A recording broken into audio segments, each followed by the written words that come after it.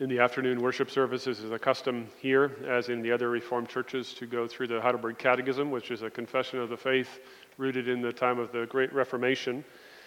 At the present place in the Catechism, we're going through the Apostles' Creed, the Articles of the Christian Faith, and you've come, I understand, to Lord's Day 17, where we confess about the resurrection of Jesus from the grave. In connection with that confession, we're going to read from Scripture, 1 Corinthians chapter 15, which is perhaps the best known passage in the New Testament where Paul deals with the resurrection, not only of Christ, but the resurrection of believers as well. We're going to read together 1 Corinthians 15, verses 1 through 34, and then 50 through 58, before turning our attention to our confessional reading in Lord's Day 17.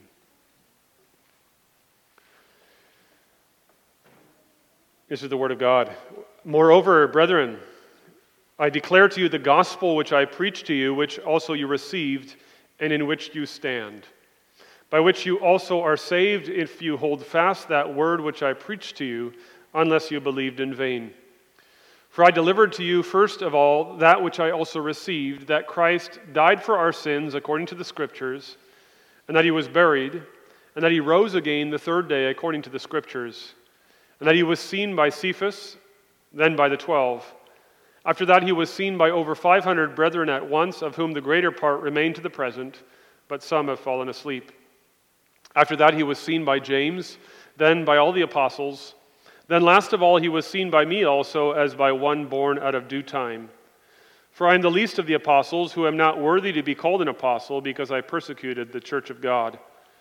But by the grace of God I am what I am, and his grace toward me was not in vain. But I labored more abundantly than they all, yet not I, but the grace of God which was with me. Therefore, whether it was I or they, so we preach, and so you believed. Now if Christ is preached that he has been raised from the dead, how do some among you say that there is no resurrection of the dead? But if there is no resurrection of the dead, then Christ is not risen. And if Christ is not risen, then our preaching is empty, and your faith is also empty.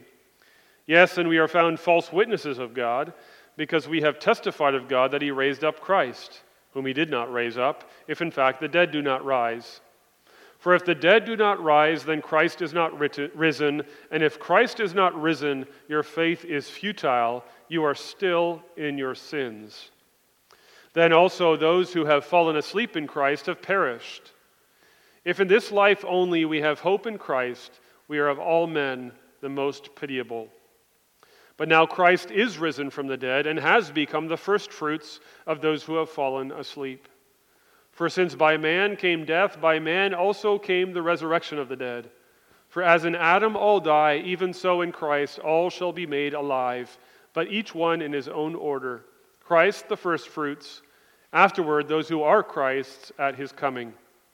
Then comes the end, when he delivers the kingdom to God the Father, when he puts an end to all rule and all authority and power. For he must reign till he has put all enemies under his feet. The last enemy that will be destroyed is death. For he has put all things under his feet. But when he says all things are put under him, it is evident that he who put all things under him is accepted. Now when all things are made subject to him, then the Son himself will also be subject to him who put all things under him, that God may be all in all. Otherwise, what will they do who are baptized for the dead, if the dead do not rise at all? Why then are they baptized for the dead? And why do we stand in jeopardy every hour? I affirm, by the boasting in you which I have in Christ Jesus our Lord, I die daily. If in the manner of men I have fought with beasts at Ephesus, what advantage is it to me? If the dead do not rise, let us eat and drink, for tomorrow we die. Do not be deceived. Evil company corrupts good habits. Awake to righteousness and do not sin, for some do not have the knowledge of God. I speak this to your shame. And then we jump ahead to verse 50. Now this I say, brethren, that flesh and blood cannot inherit the kingdom of God, nor does corruption inherit incorruption. Behold, I tell you a mystery. We shall not all sleep, but we shall all be changed. In a moment, in the twinkling of an eye, at the last trumpet, for the trumpet will sound, and the dead will be raised incorruptible, and we shall be changed. For this corruptible must put on incorruption, and this mortal must put on immortality. So when the corruptible has put on incorruption, and this mortal has put on immortality, then shall be brought to pass the saying that is written, death is swallowed up in victory. O death, where is your sting? O Hades, where is your victory? The sting of death is sin, and the strength of sin is the law. But thanks be to God, who gives us the victory through our Lord Jesus Christ. Therefore, my beloved brethren, be steadfast, immovable, always abounding in the work of the Lord, knowing that your labor is not in vain in the Lord. This is the word of God. May He bless it in our hearing this afternoon. Let's turn our attention then to our confessional reading, the Catechism, Lord's Day 17, page 531, in the back of the Book of Praise. We receive a summary of what we confess when we say that Christ rose from the dead. I believe in Jesus Christ, risen from the dead.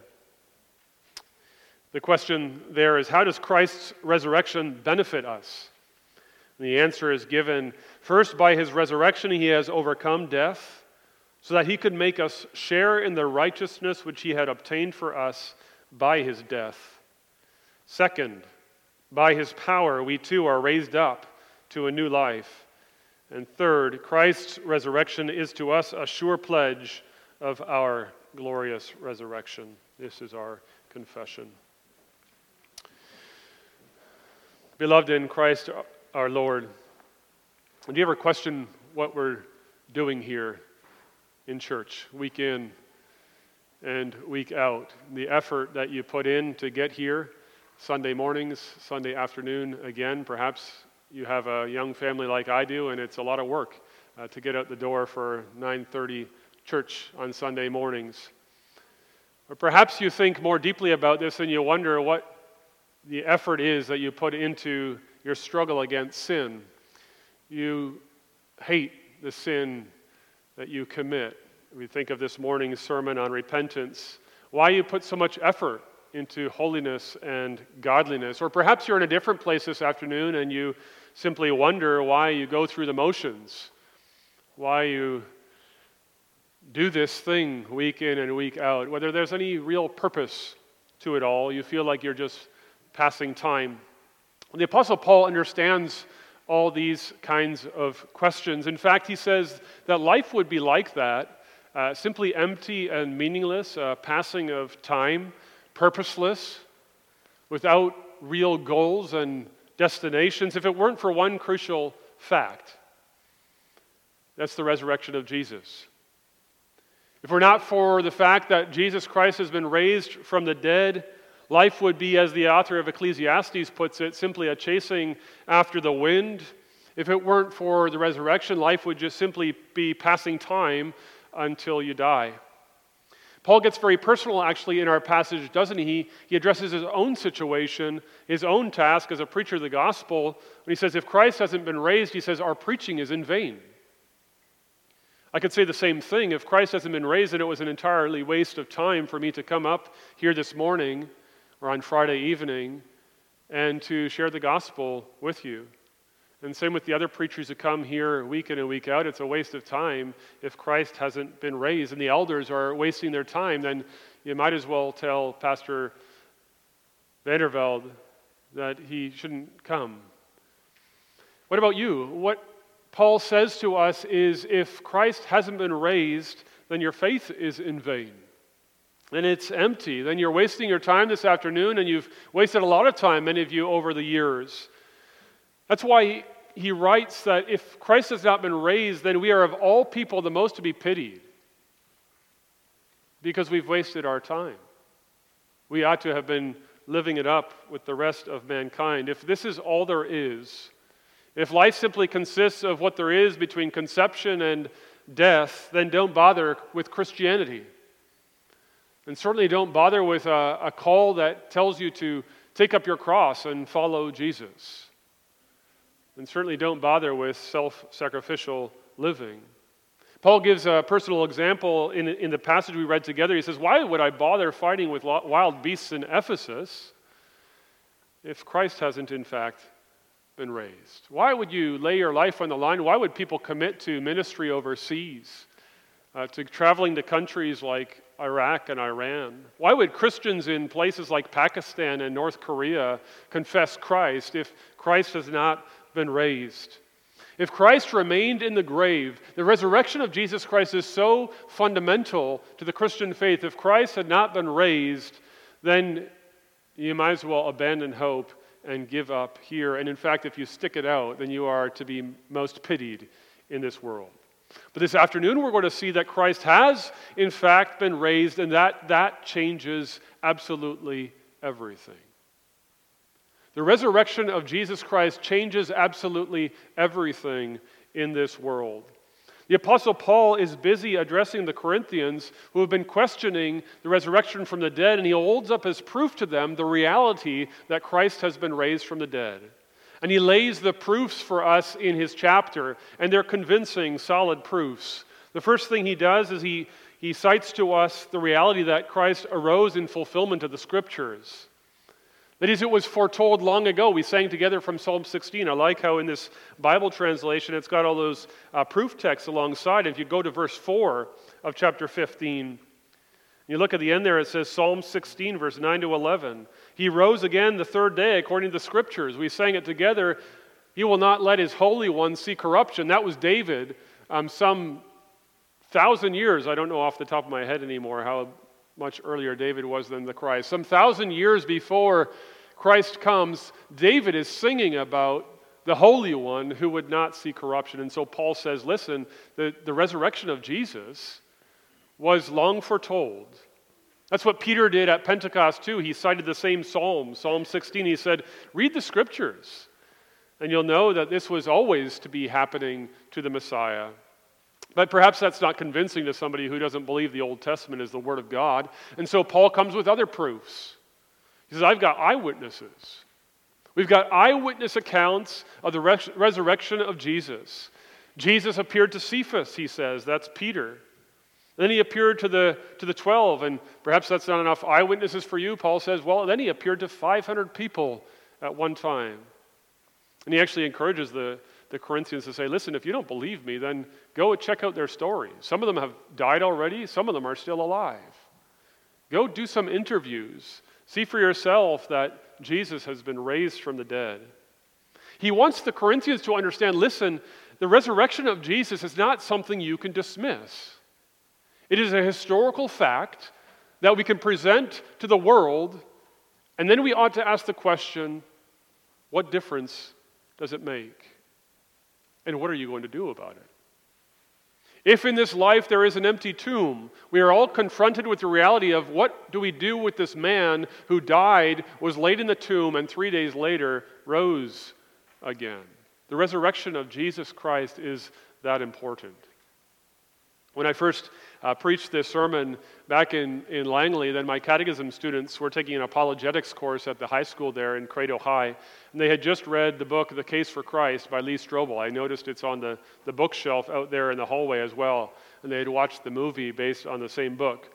Strobel is an investigative journalist, and the story of his life is significant. He was an atheist, and his wife converted to Christ. His wife became a Christian, and he himself, as a committed atheist, was determined to prove that her Christianity was false. And so he went about investigating the claims of Christianity. And the first thing that he did was he investigated the resurrection. Why? Well, because somebody had said to him, if the resurrection isn't true, then Christianity falls apart. It's a house of cards. You take that one card out, and it all falls apart. It all falls apart if Jesus hasn't been raised. I don't know if you know the story of Lee Strobel, what happened as he went about trying to prove that the resurrection wasn't a historical event. Well, he encountered the risen Christ. He was converted. The very Jesus he was trying to disprove, he encountered by faith, and he became one of the staunchest defenders of the gospel in our day. But why is the resurrection of Jesus so important? Why is your faith in vain if Christ has not been raised? And why should it change everything about your life if it's true? Well, that's what the Catechism is making clear to us. What does it benefit you that Christ has been raised? And it gives the answer in three different parts. And I've summarized it this way. Christ's resurrection is your guarantee. It's the guarantee of your new status. That's the first section there. It's the guarantee of your new life. That's the second section. And the third section is it's the guarantee of your new future. And if you pay really careful attention to those 3 points, and I try to ask you for some dogmatic categories that correspond with those 3 points, I wonder if you could give them to me. The fancy words that we attach to these 3 parts of the Christian doctrine. The first is justification. The second is sanctification. And the third is glorification. We're going to see that the resurrection of Christ anchors our justification. I'll explain what that means. And our sanctification and our glorification. The resurrection of Christ is that important. So Paul has been addressing these Christians who are not believing, who are denying the resurrection of the dead, and by extension denying the resurrection of Jesus. And he's busy showing them why it matters. And he starts in this connection with verse 17. Where he comes in this connection to verse 17. If Christ is not risen, your faith is futile. Why is your faith futile? He says, you are still in your sins. See, without the resurrection of Christ from the dead, you are still in your sins. There can be no forgiveness of sins. There can be no justification without the resurrection.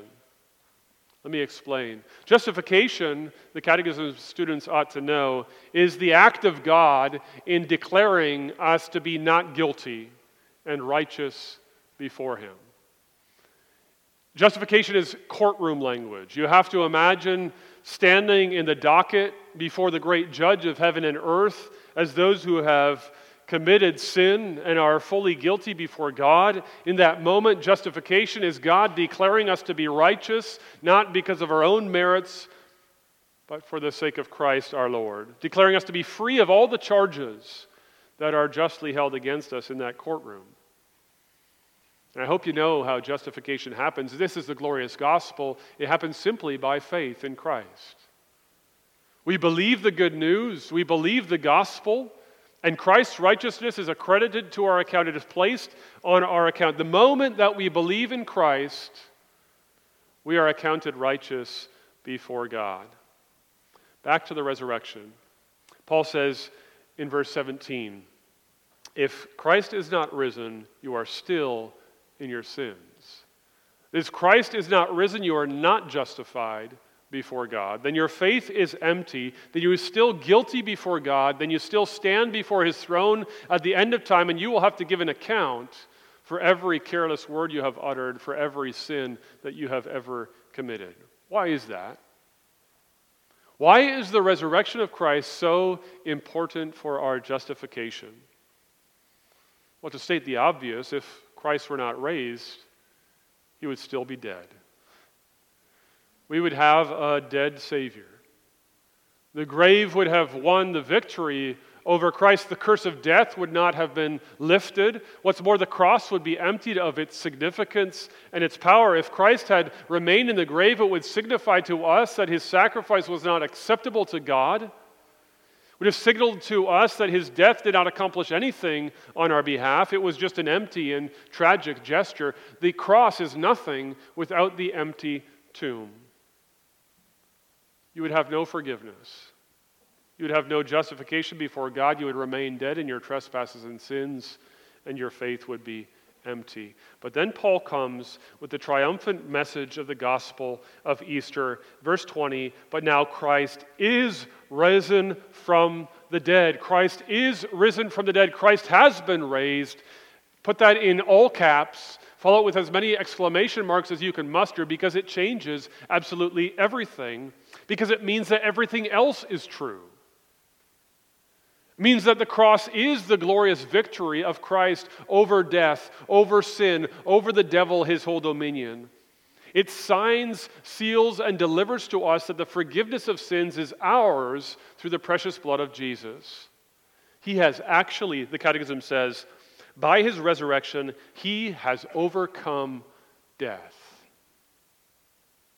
In a world in which death is inescapable, death will come to each one of us unless Christ returns.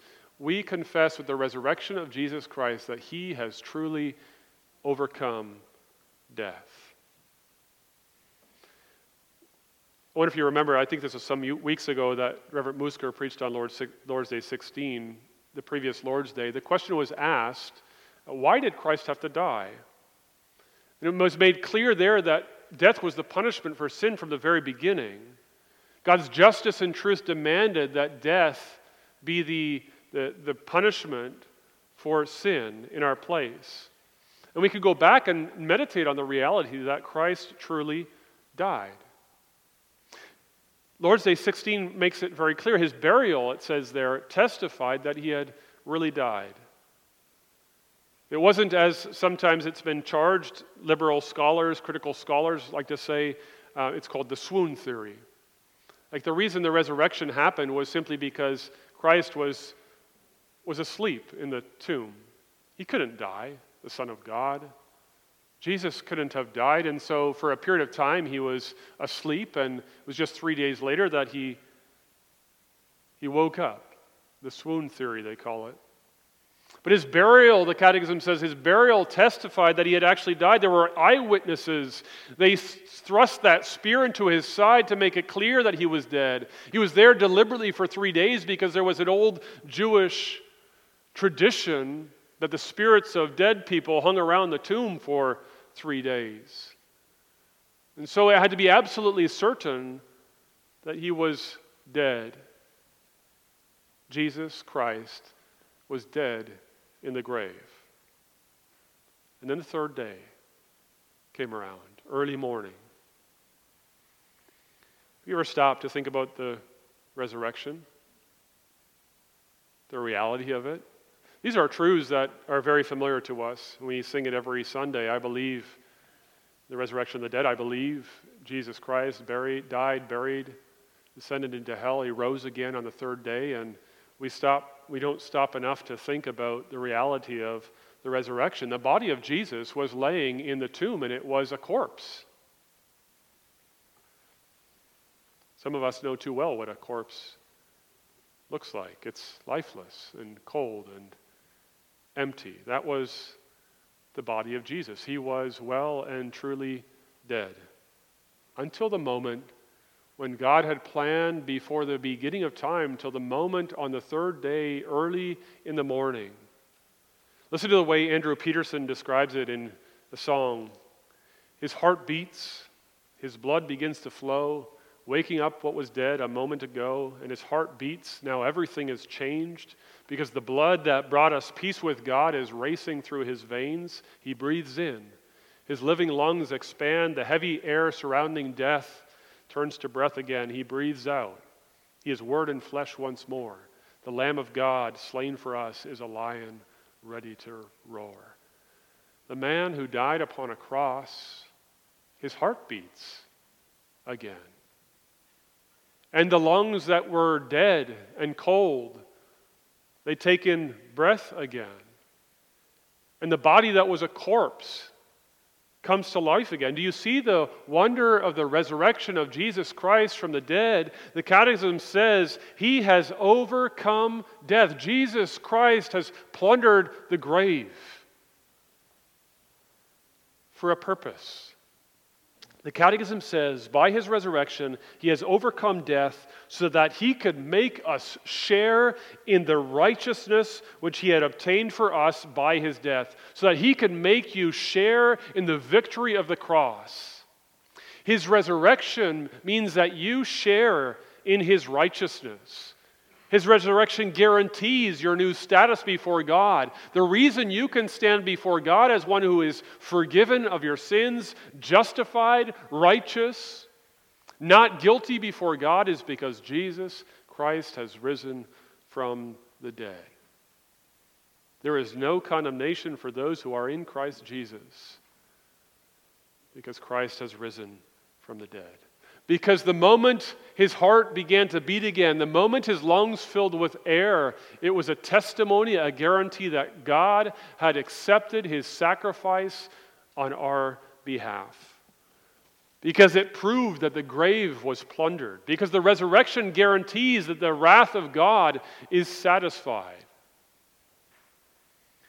The reality is, for those who are in Christ Jesus, there is no more condemnation, there is no more wrath, because it was satisfied at the cross of Christ. God would be unjust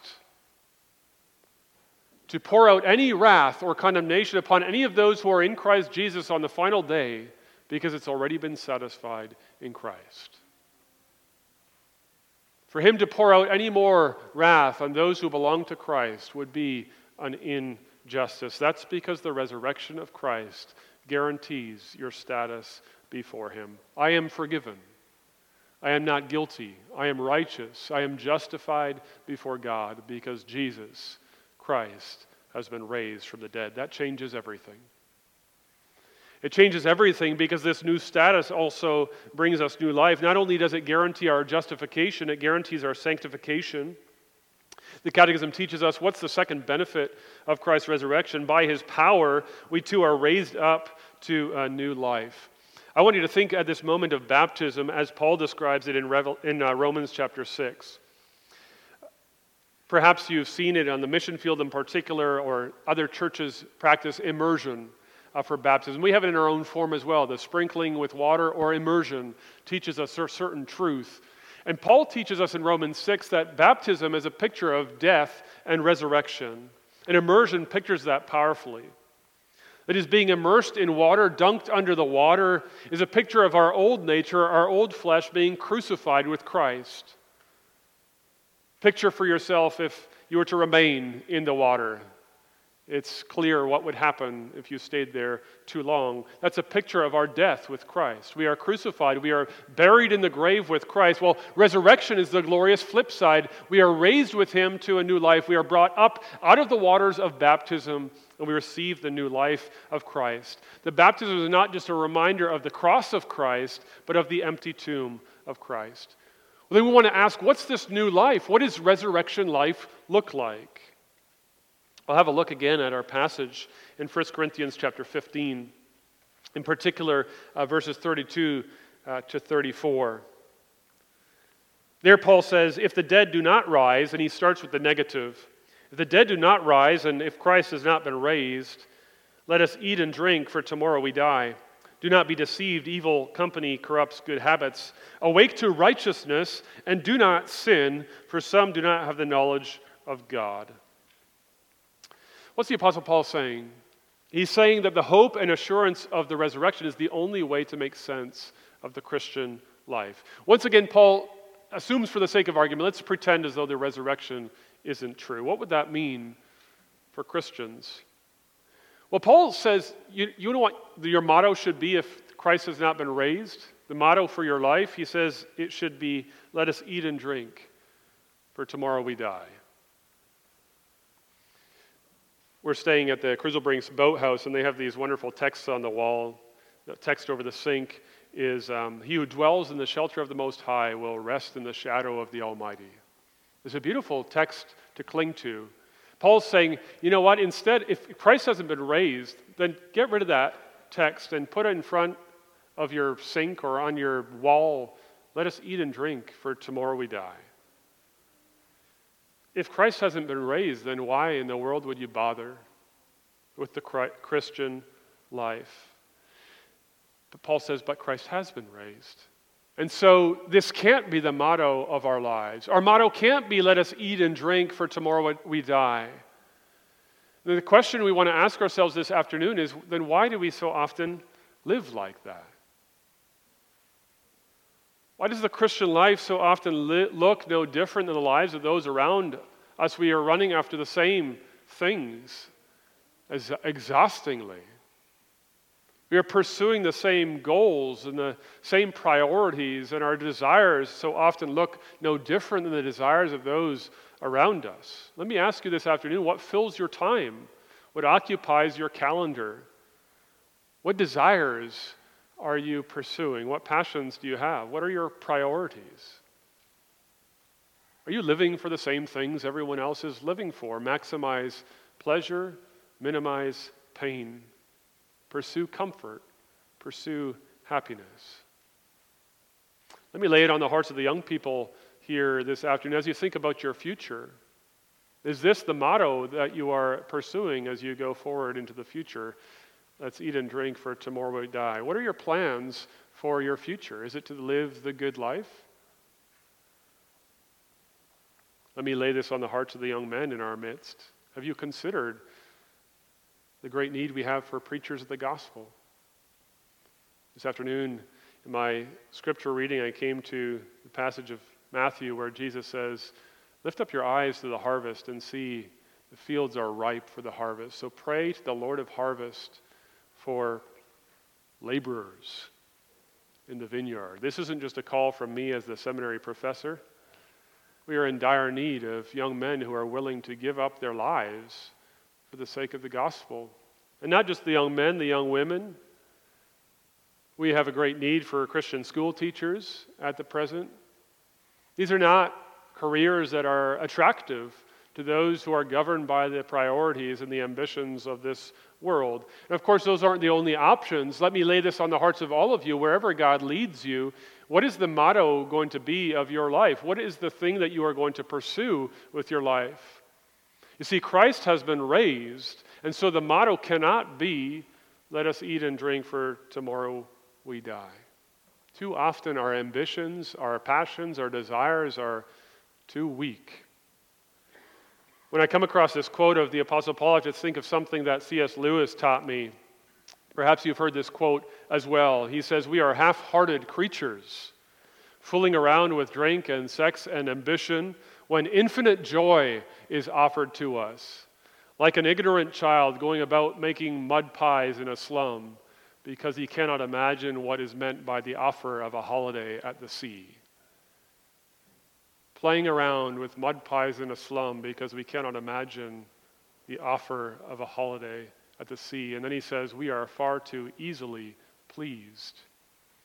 Christ has been raised.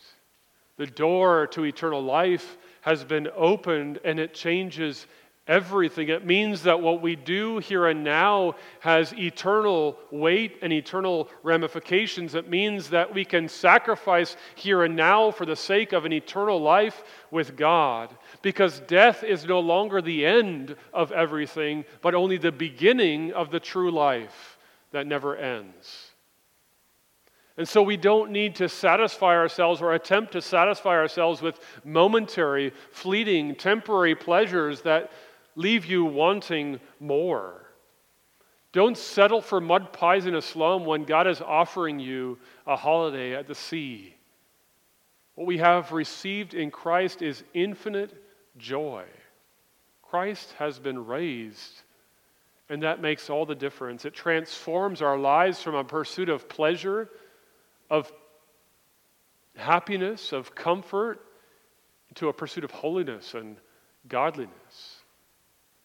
Remember, our old nature, that's where Paul is going. He says in verse 34, "Awake to righteousness and do not sin." He's saying that old nature is dead. It's in the grave. It's buried with Christ, and you've been raised to a new life. And so the Catechism is trying to teach us. It says, by his power, we too are raised up to a new life. By the resurrection power of Jesus, you have a new life. You are not living the old life anymore, which is subject to all the same passions as you formerly had, the same sins that formerly characterized our lives.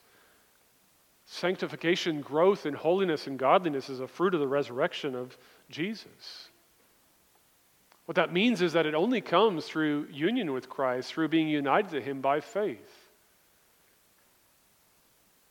If you are struggling in your sin, if your pursuit of holiness and godliness is non-existent, then your problem is not that you need to try harder and do better, as I said this morning. It's that you need to flee to Christ. Because it's the resurrection power of Christ that transforms us day by day. In his letter to the Ephesians, Paul, this is a different place, he prays for the Ephesian believers. He prays these amazing prayers, and they're worth meditating on and modeling our own prayers after. Among the requests that Paul makes in Ephesians chapter 1 is this. He says he wants the believers to know what is the immeasurable greatness of God's power toward us who believe, the immeasurable greatness of God's power toward us who believe, according to the working of his great might that he worked in Christ when he raised him from the dead.